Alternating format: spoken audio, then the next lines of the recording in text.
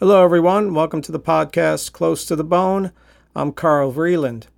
This is episode number 31, entitled Satire, Sarcasm, and All That Jazz. Merriam-Webster defines satire as a literary work holding up human vices and follies to ridicule or scorn.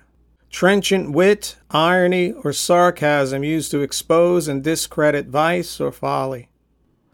As far back as 427 BC, satire was used to mock and ridicule society, families, and individuals. Aristophanes, the Greek dramatist, is considered the father of comedy. He used comedic techniques to add levity to an otherwise harsh and aggressive tone and criticism. The idea was that an audience was more likely to listen to social and political criticism if it made them laugh rather than angry. Still, then and now, satire is not always humorous, but it is infinitely ironic.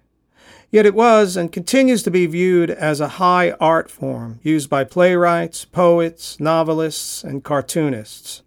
Comedy, on the other hand, is meant to be funny.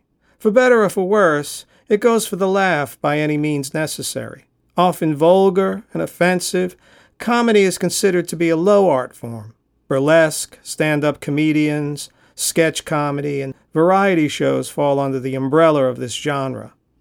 Merriam-Webster defines comedy as medieval narrative that ends happily, a literary work written in a comic style or treating a comic theme, a drama of light, amusing character and typically with a happy ending, the genre of dramatic literature dealing with the comic or with the serious in a light or satirical manner, a ludicrous or farcical event or series of events. You get the gist.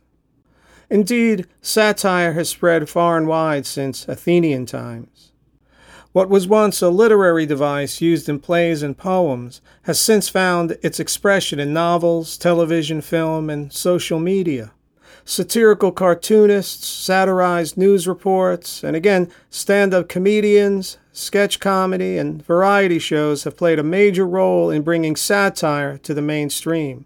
So much so that it has become commonplace. Sadly, it has spilled over into our everyday speech. In the hands of the average, unskilled person, satire or comedy more or less becomes pure sarcasm, meaning satire without a shred of humor. And unfortunately, this has become the tone of expression in and about the workplace, on the street, and in some homes. Under the cloak of cleverness, pointed, biting, scathing, and stinging speech has become the standard. And the media is setting this standard, giving us permission to be uncivil and disrespectful toward each other. Our mode of communicating has become persuasively derisive, aggressive, and hateful. And it has become widely accepted for the reason that it is often hidden underneath the mask of satire and the guise of humor.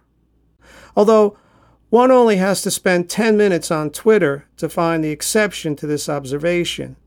For whatever reason, tweeters have no boundaries whatsoever. Sarcasm abounds, and seldom with skill. Merriam-Webster defines sarcasm as a sharp and often satirical or ironic utterance designed to cut or give pain.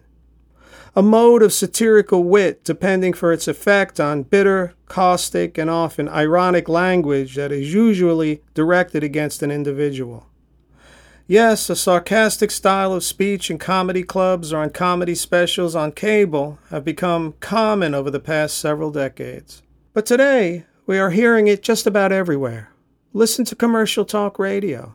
Watch the talk shows on television. Note the ironic tone of the newscasters on the daily news programs. And scroll down the posts and comments on social media. Sarcasm is widespread. Every day someone or some group is insulted and caricatured by a comedic media personality under the relatively safe umbrella of fun. I tend to agree with psychologist Clifford N. Lazarus, Ph.D., quote, sarcasm is really just hostility disguised as humor, unquote. Still, we justify our use of sarcasm in many ways. Well, politicians are corrupt. They need to be uncovered and brought to justice. Or we might hear, some people are incompetent and they need to be made known of that fact. These claims may be true, but why must we address them in a disrespectful and harsh manner? Why must we be cruel to people when they make an error in judgment? Is it necessary to be condescending? Must we be mockingly sarcastic when someone is being hypocritical? Why must we crassly cut down someone we disagree with? If our opponent is derisive, must we adopt the same attitude? You might say in response, well, if they can say or do something offensive, why can't I? I have every right to give it right back to them. Perhaps, but why do we? Is it because we feel they deserve it? More importantly, what are the reasons behind our intention to get back at them? What are the motives behind our actions? What is the energy behind it? Is it aggression or love? Is it to enlighten and help others, or is it to belittle them? No one needs to look at their motives more than what we currently call internet trolls. These aggressive agitators name call, poke fun at, spread lies, criticize, harass, inflame, and provoke. Their messages are laden with hostility. Certainly, through their example, it becomes fundamentally clear that sarcasm is just another outlet for anger. Yet many internet trolls and the general sarcastic populace alike believe they are simply being witty and making a point they feel appointed to express. Merriam-Webster defines wit as the ability to relate seemingly disparate things so as to illuminate or amuse, a person of superior intellect. Most people believe they are witty, when in fact they are just sarcastic. It takes great thoughtfulness and skill to be witty without being mocking. There are fine lines between sarcasm and wit, and our intent may be innocent, but without being thoughtful about our words, we chance crossing the line into being crass and hurtful. This is often because we are usually going for the laugh rather than considering the person's feelings. Still, usually underneath cutting remarks is anger, jealousy, dissatisfaction, and discontent. That said, sarcastic people see themselves as intelligent, clever, humorous, and entertaining. Amidst the crowd, they yearn to be the wittiest in the room. Many of them play this game of who can outwit and outsmart the other. The most gifted can uncaringly and unapologetically cut someone down or put them in their place with great skill and speed. And this prowess comes from many years of practice, which usually begins in childhood.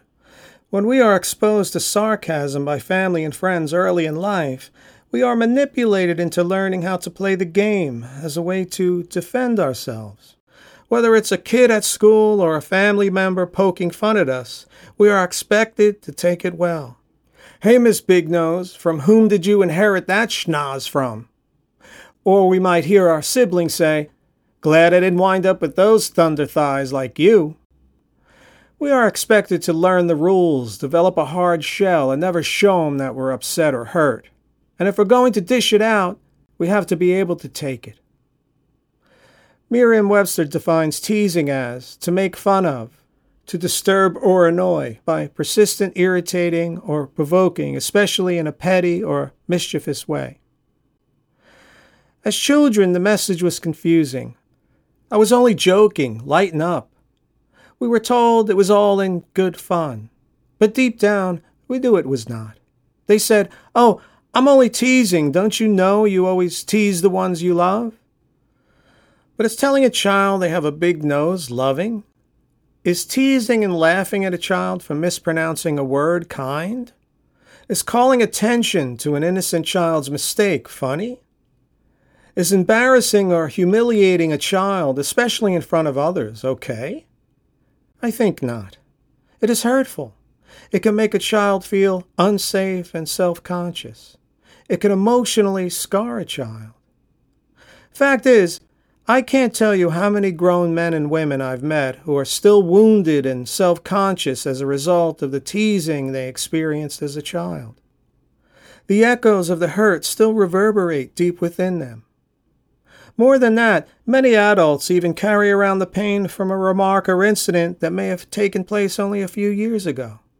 And when something triggers that memory of a post-wisecrack, they relive it and replay it. They beat themselves up for not having responded to it differently and more cleverly.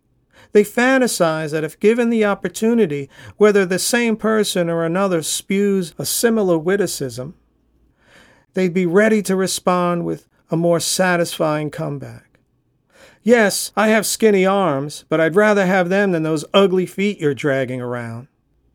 Sometimes the comeback, or rather response, is far worse. Like when a teased teenager decides to jump off the roof of a building because he was laughed at, humiliated, and shamed much too often.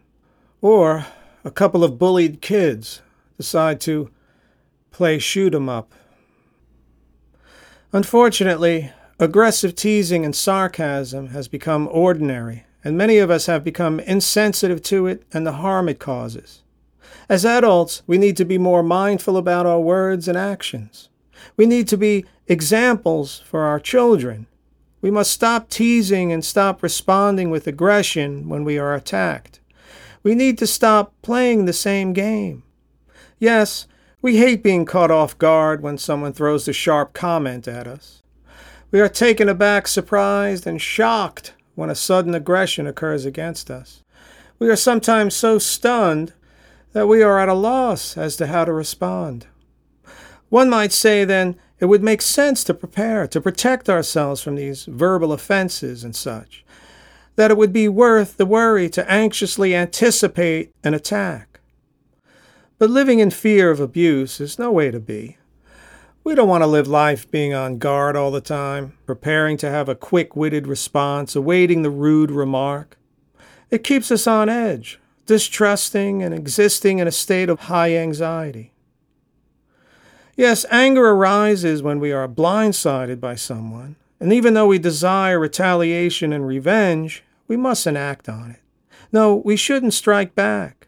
It's not in our best interest. Instead, we should honestly and calmly respond, rather than reacting harshly, or walk away and try to acknowledge the hurt underneath the anger. We can respond rationally and honestly at a later time, when the anger subsides. I'm trying to understand why you would say that to me.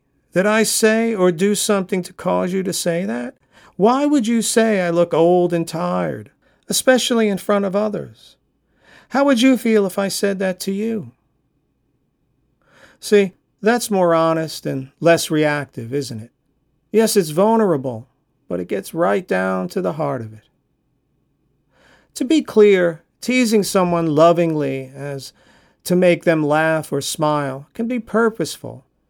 It can be a good decompressor and de-stressor in an intimate relationship. And being playful and affectionate can add humor and spice to a relationship. Although there is still a risk of going too far when teasing someone, and we must be careful not to push our partner's buttons. We need to be mindful about our words and actions. If we are angry or resentful, we should have a sit-down and talk it out. Passive-aggressive teasing can be tantalizing, but it is hurtful. In the end, wit and teasing has its place as long as it's used in a mindful, non-harming way. As for satire and sarcasm, perhaps it should be left to the professionals, the satirists. Well, that's all I have. As always, thank you so much for listening. If you like the podcast, please leave a review or rating on Apple. It contributes to the success of the podcast immensely. Leaving a review only takes a few minutes. Even just a star rating, which only takes a second, can make a difference. You could do it anonymously. Also, check out my website, carltvreeland.com. You'll find several podcast transcripts there on my blog page. And there's also a link to my YouTube channel, 12 Steps to Heaven, which deals specifically with alcoholism and drug addiction and much more. Again, thank you for listening.